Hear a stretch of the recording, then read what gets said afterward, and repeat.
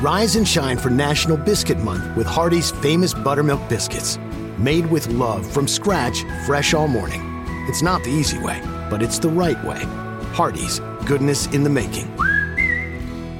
I didn't like Spinal Tap. When it came out, sadly, we were living that. And it was sort of like, I don't know, man. I can't watch that.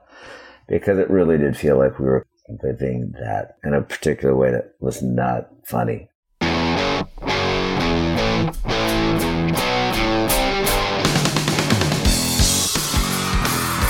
Hello, Cleveland! Turn your speakers up to 11 because it's time for Too Much Effing Perspective, the podcast that asks musicians and entertainers to relive their most Spinal Tap moments when nothing goes right and everything gets kind of weird. I'm your host, Alan Keller, a comedy writer in LA and lead singer of the least heralded Chicago band, the Falling Wallendas. And I'm your co-host, Alex Hoffman, former tour manager for Radiohead and lead singer of the least heralded Milwaukee band, the Vainglorious. Our guest today is Tommy Stinson, who not only played bass in one of the greatest rock and roll bands ever, The Replacements, but also has been a member of Guns N' Roses and Soul Asylum. We talk with Tommy about the time The Replacements pissed off Kiss's Gene Simmons so badly that he walked out of their show, why their tour with Tom Petty turned into such a disaster, and how much fun it is to ride a mechanical bull with Axl Rose. So without further ado, let's go to the TMEP show. It really puts perspective on things, doesn't it? Not too much. There's too much Yeah, effing perspective now.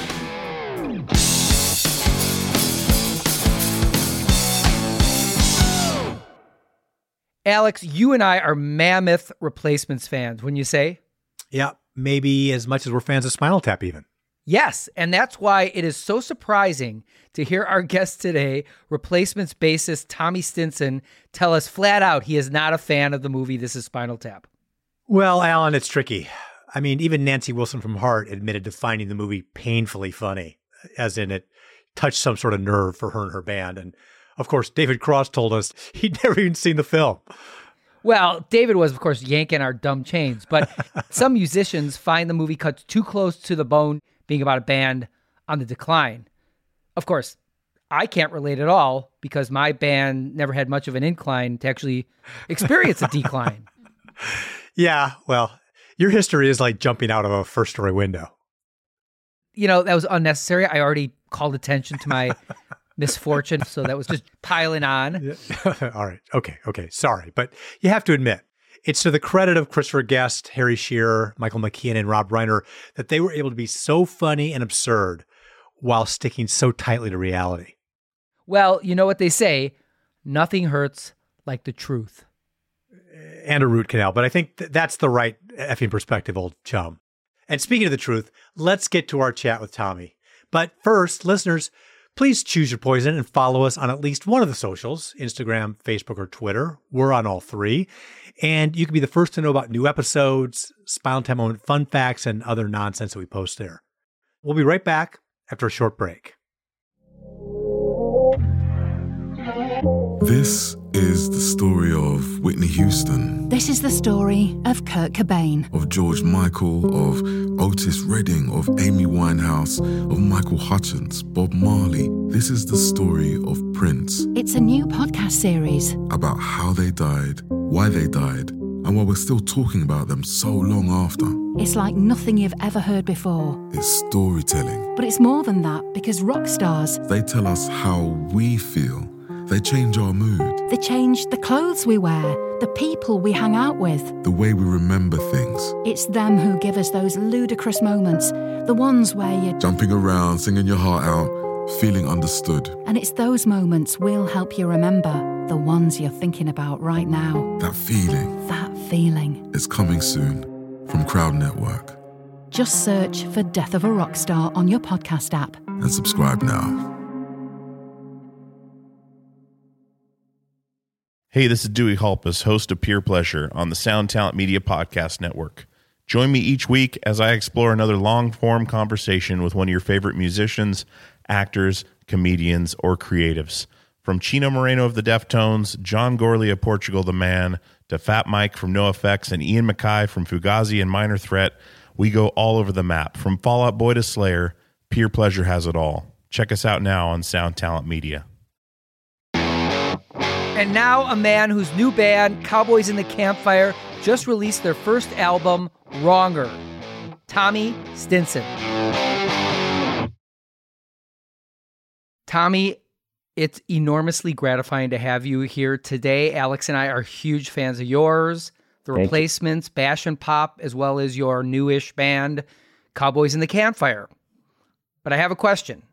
Why Cowboys in the Campfire, not around it? Do you have a Buddhist influence or something with the self-immolation there? No.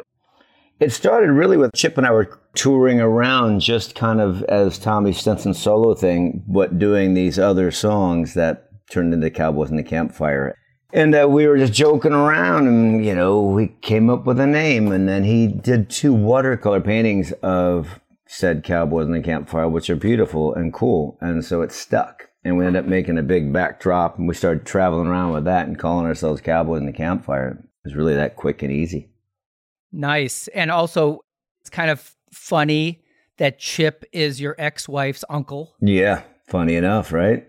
And that's Chip Roberts. What does Chip play in the band? He's my guitar player, lap steel player, guru, really. He's also a first-class chef on the side.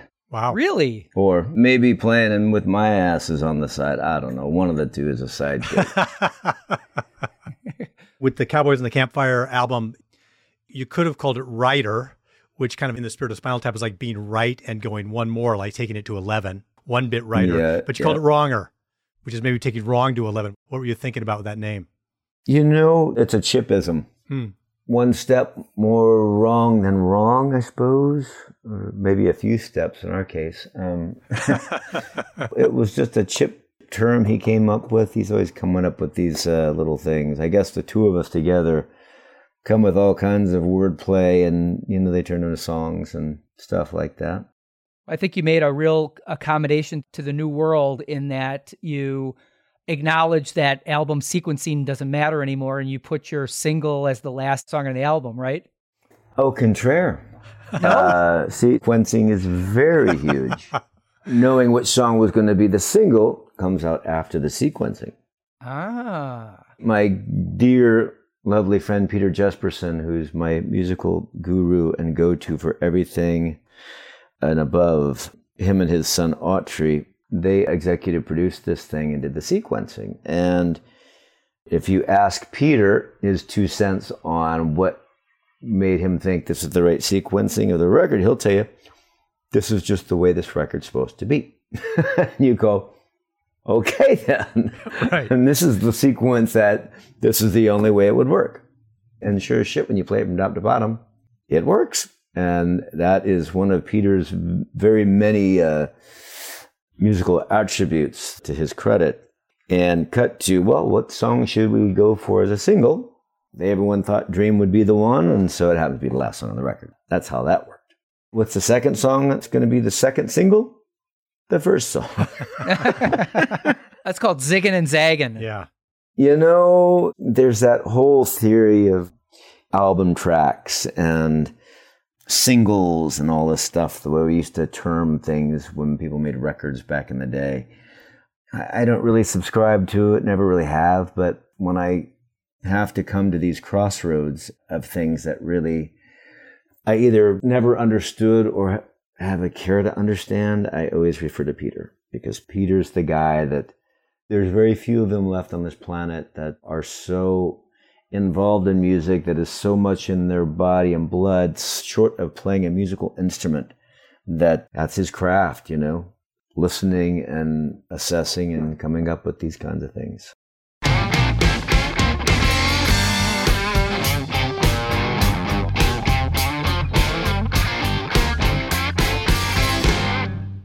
So, Tommy, I want to share a story.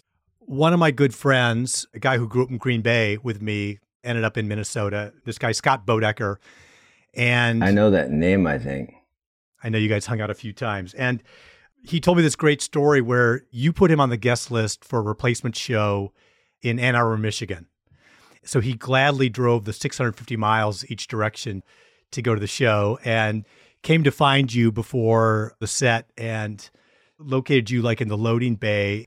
You were pushing Paul Westerberg around in a grocery cart. And in a really happy way, that reminded me of all the silly shit that bands do. Yeah. To pass the time when they're on the road. And so I wondered, could you think of a couple of other quirky pastimes beyond pushing band members around in shopping carts that stick out to you over the course of 40 years on the road? Well, there was one particularly funny episode with Axl Rose that I'll never forget because it was really sweet and it was really funny as all fuck. We were in Florida, I think it was Miami, and it was after show, we were hanging out in a bar, and I think it was just our crew of people and a few local after show people that were there, and they had a bronking buffalo thing that you could ride in the corner. And now, of course, it was padded all around it, but we got into the cups a little bit and we were taking turns on it, and my memory serves me correct, we basically were laughing our asses off for hours, just both of us trying this thing, and it kept throwing us off like really quickly. I mean, some people actually ride it and can actually last a little bit. We both got thrown the fuck off and we're laughing. I remember it being one of the times where, we had a lot of laughs. There were many good laughs with that guy. He's funny as shit. But this was one where I just remember waking up the next day laughing. It was still so funny because we're still in our rock wear. We're like hanging out with people and the whole thing. And we just couldn't have looked more stupid and had more fun looking stupid riding this thing. It was great. Certainly Chip and I have gotten into some pretty funny junk.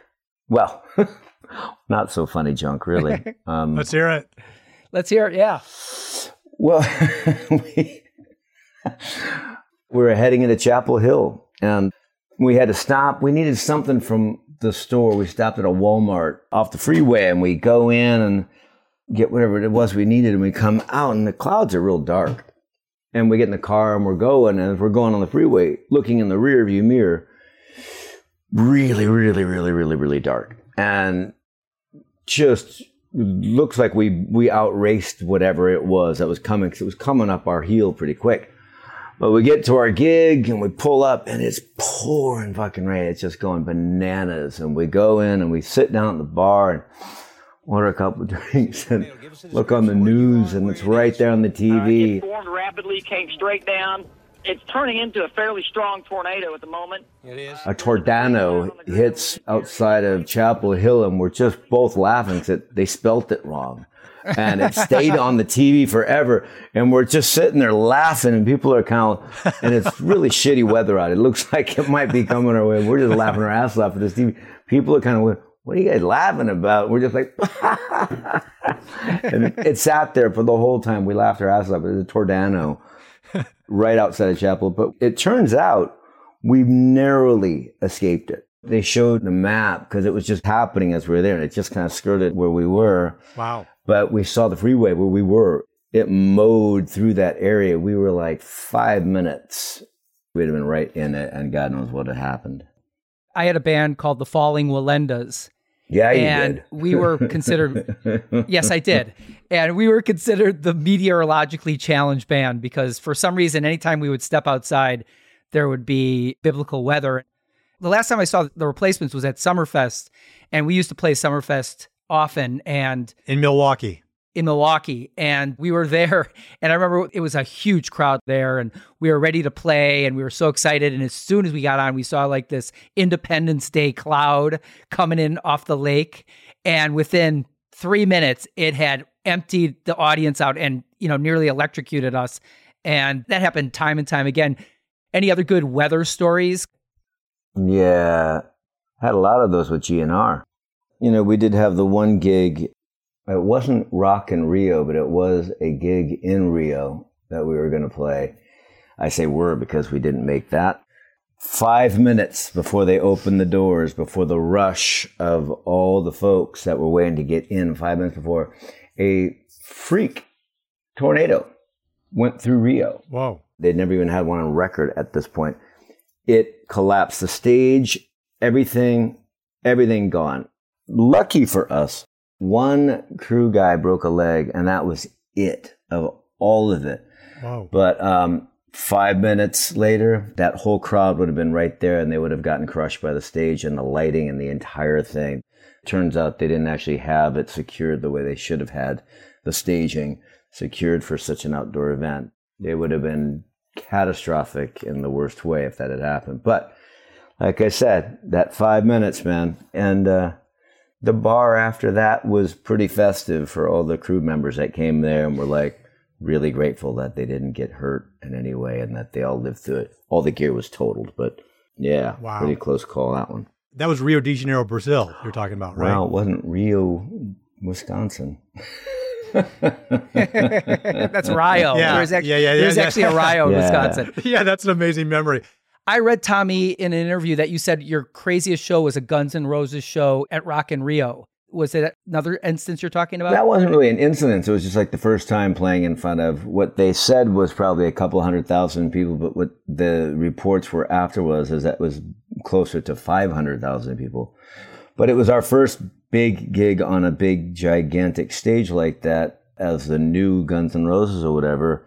We weren't prepared for the lack of sound because we had in-ear monitors and all this stuff going on, and we couldn't hear anything. I mean, you could hear the audience going through Axl's vocal mic. Wow. We couldn't even hear him singing through the thing. It was like just bananas. We made it through that, and everyone seemed to think it was kind of a historic gig and all that stuff, but I'd say we probably sounded terrible because I don't think anyone could really follow anything. We were all guessing at even what song we were on. I saw GNR version 1.5 with several original members of the band, including Slash and Izzy and Duff, as well as Axl, of course, at the Target Center in Minneapolis back in 1992. And Soundgarden was the opener, and they did their 45-minute set, and they were off stage by, let's say, 8:15. And then there was a 2-hour delay because Axl had been at the North Stars hockey game and didn't show up for the gig until after it was over. And in the interim, the crowd was getting kind of rowdy, and the camera guys were filming girls in their seats doing strip teases and projecting them up on the jumbo monitors. And the place was really feeling a bit on edge. I felt like I was being welcomed to the jungle that night.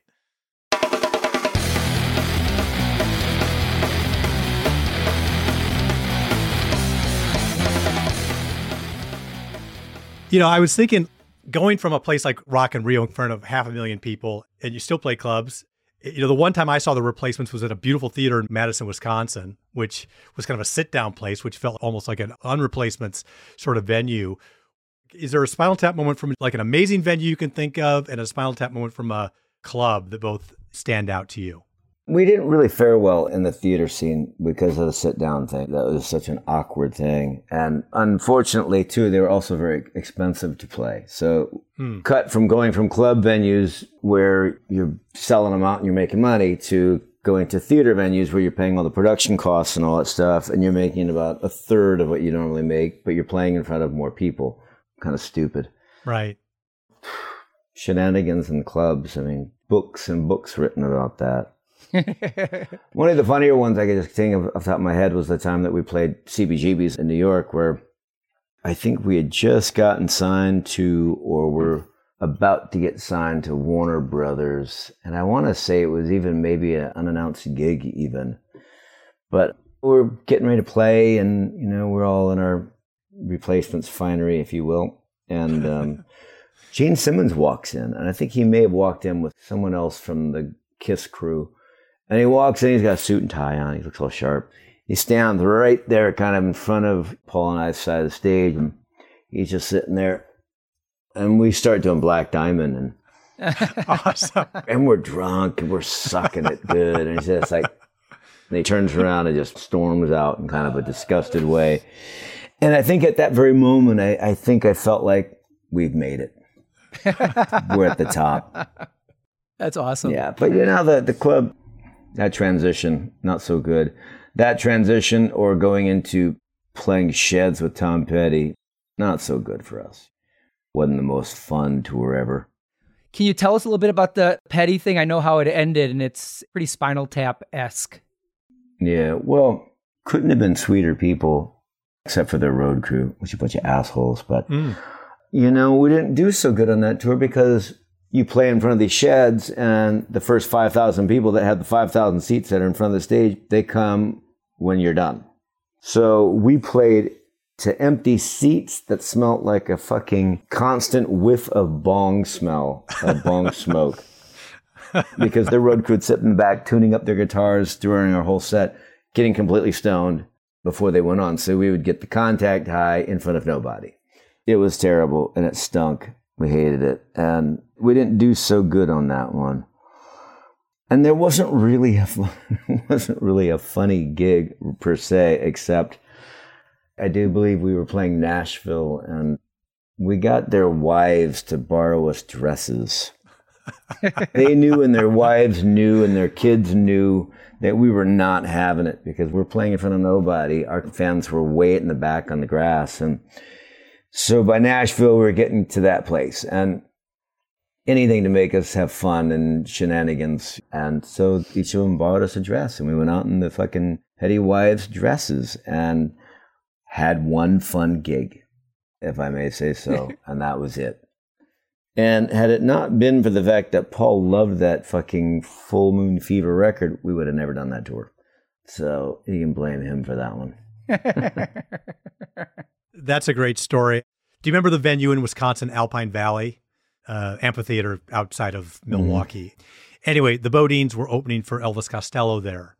And similar situation, it felt somewhat like a hometown gig for them because of being in Wisconsin, but same deal, all the reserve seats were empty when the Bodines went on. And so Sammy Yanis, the singer, he invited the crowd down.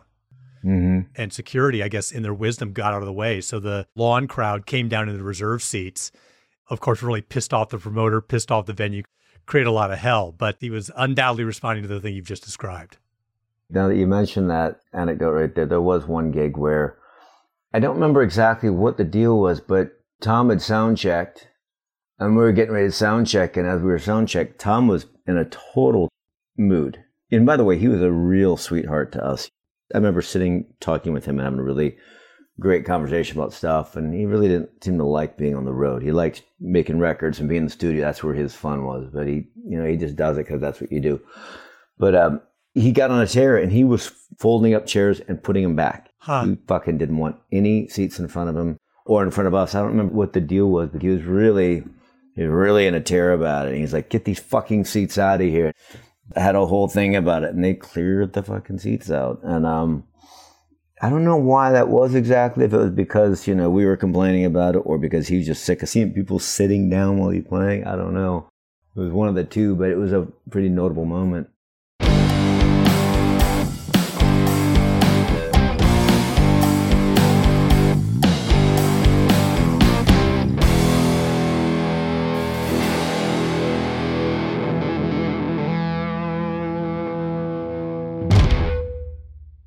Well, hey friends, my name is Zach Lupetin. You may know me from the band Dust Bowl Revival, but I also host a music discovery podcast called The Show on the Road. For the last 5 seasons, I've been able to dive deep and have intimate chats with folks like the Lumineers, Ani DeFranco, Wolfpack, Keb Mo, Lake Street Dive, Bela Fleck, and more. So guess what? After 150 conversations with some of my favorite songwriters from around the world, we are bringing brand new episodes to the Osiris Network. New interviews and intimate acoustic performances will be coming at you this summer. And which episodes are coming next, you ask?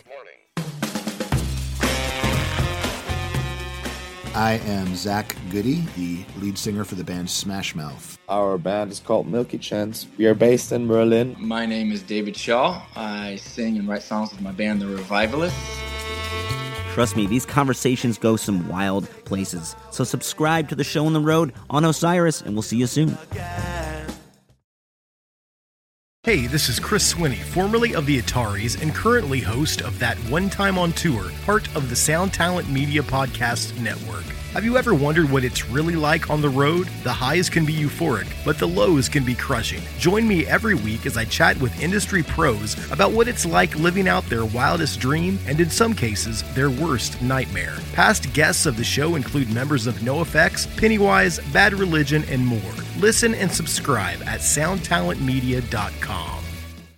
There's another scene in Spinal Tap which I think you'll have unique perspective on. It's where Nigel talks about David and how they're closer than brothers.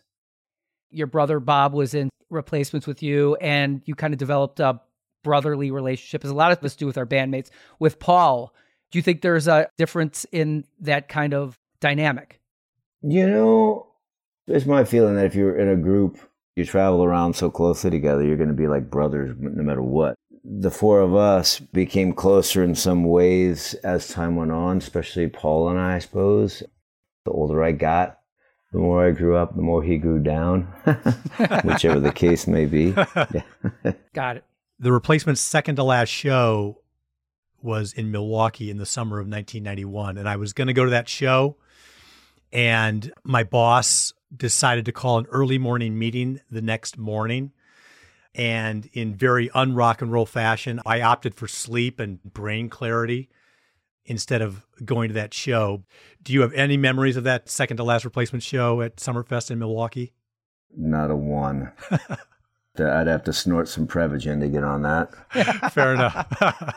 Prevagen is interesting because, you know, Spinal Tap is basically an aging band, and we're all older at this point than Spinal Tap was in that movie. How have you kept your music and your interest fresh over the years?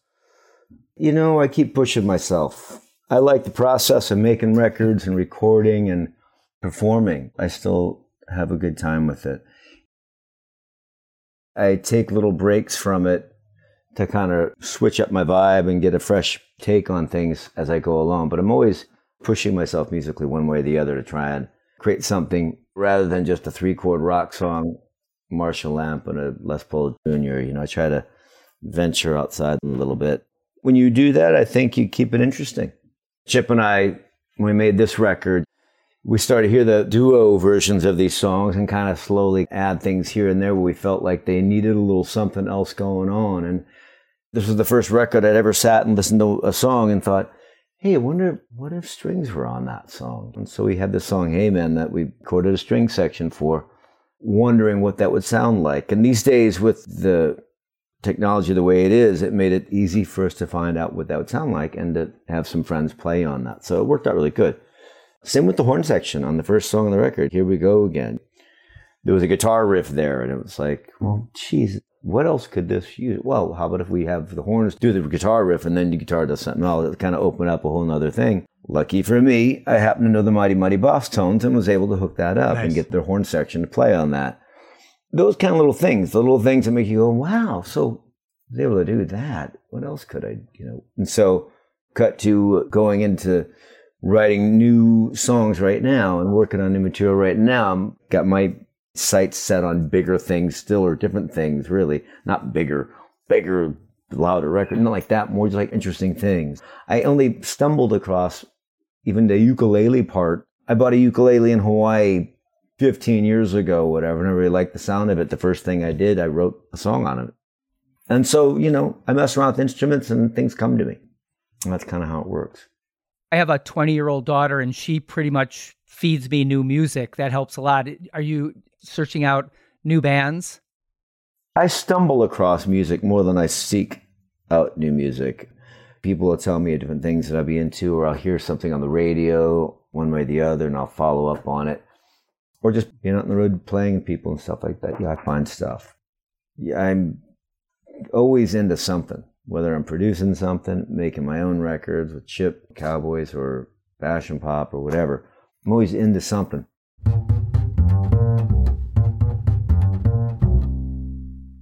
In preparing for this conversation, I watched a hilarious MTV News interview with you and Paul talking to Kurt Loder from '89. And you guys were talking about a lot of the lies that are told in the music business. Like, don't worry about it. Your album's doing great. You and he were both so funny. You were doing this gesture. You'd say something that wasn't true.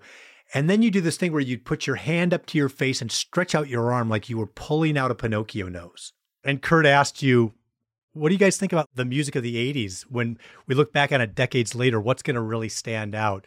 You sort of looked and you thought about it for a second, Tommy, and then you said, nothing. I don't think anything. And then you said, yeah, and Peter Buck is such a great guitar player. And then you kind of did this gesture and that kind of thing. And oops. As it turns out, by pure coincidence, Later this afternoon, I am going to a barbecue at Corin Tucker from Slater-Kinney's house. Peter Buck will very likely be there because he and Corin and Scott McCoffey and others play in this band called Filthy Friends. So anyway, I'm just sort of curious, as you look back at it now we are truly decades later from the 80s. What are you thinking? One of my favorite records from the 80s, Hounds of Love, came on my playlist the other day, and I listened to it with great reverence. And I was like, that was a fucking great record. Kate Bush. Yeah.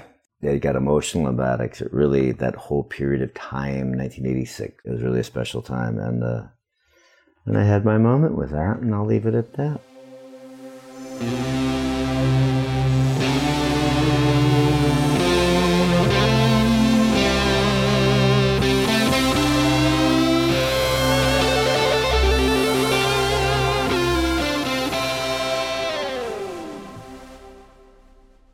Where can our listeners follow what you're doing? For any information you want to hear about the Cowboys and the Campfire new record, Wronger, you can find it on TommyStinson.com. And you'll see dates, merch, record information, interviews, stuff, things. Will be right there in the TommyStinson.com link. And, on the Facebooks and the socials of all sorts. Fantastic. I want to just say Fast and Hard is probably the song that comes into my head more than almost any song, and it's something I need to hear every once in a while just to get my juices going. Very good. Well, thank you for that. I appreciate it. All right. Thanks, man. Thanks for your time. Gentlemen, have a great weekend. Great weekend. Tommy Stinson, ladies and gentlemen. Enough said. Too Much Effing Perspective is a Milwaukee Talkies original. Our editor is Gretchen Kilby. Our music composer is J.K. Harrison. Please leave us a review on Apple Podcasts and follow us on the socials at TMEP Show. You can join our mailing list on our website. That's tmepshow.com. And you can send us comments and suggestions at hello@tmepshow.com. We'd love to hear from you. Although it would be as great as having armadillos in our trousers, this podcast is not affiliated with This Is Spinal Tap, and no person or entity connected with the film has sponsored or endorsed its content. This podcast is not affiliated, sponsored, or licensed by Authorized Spinal Tap LLC or Century of Progress Productions.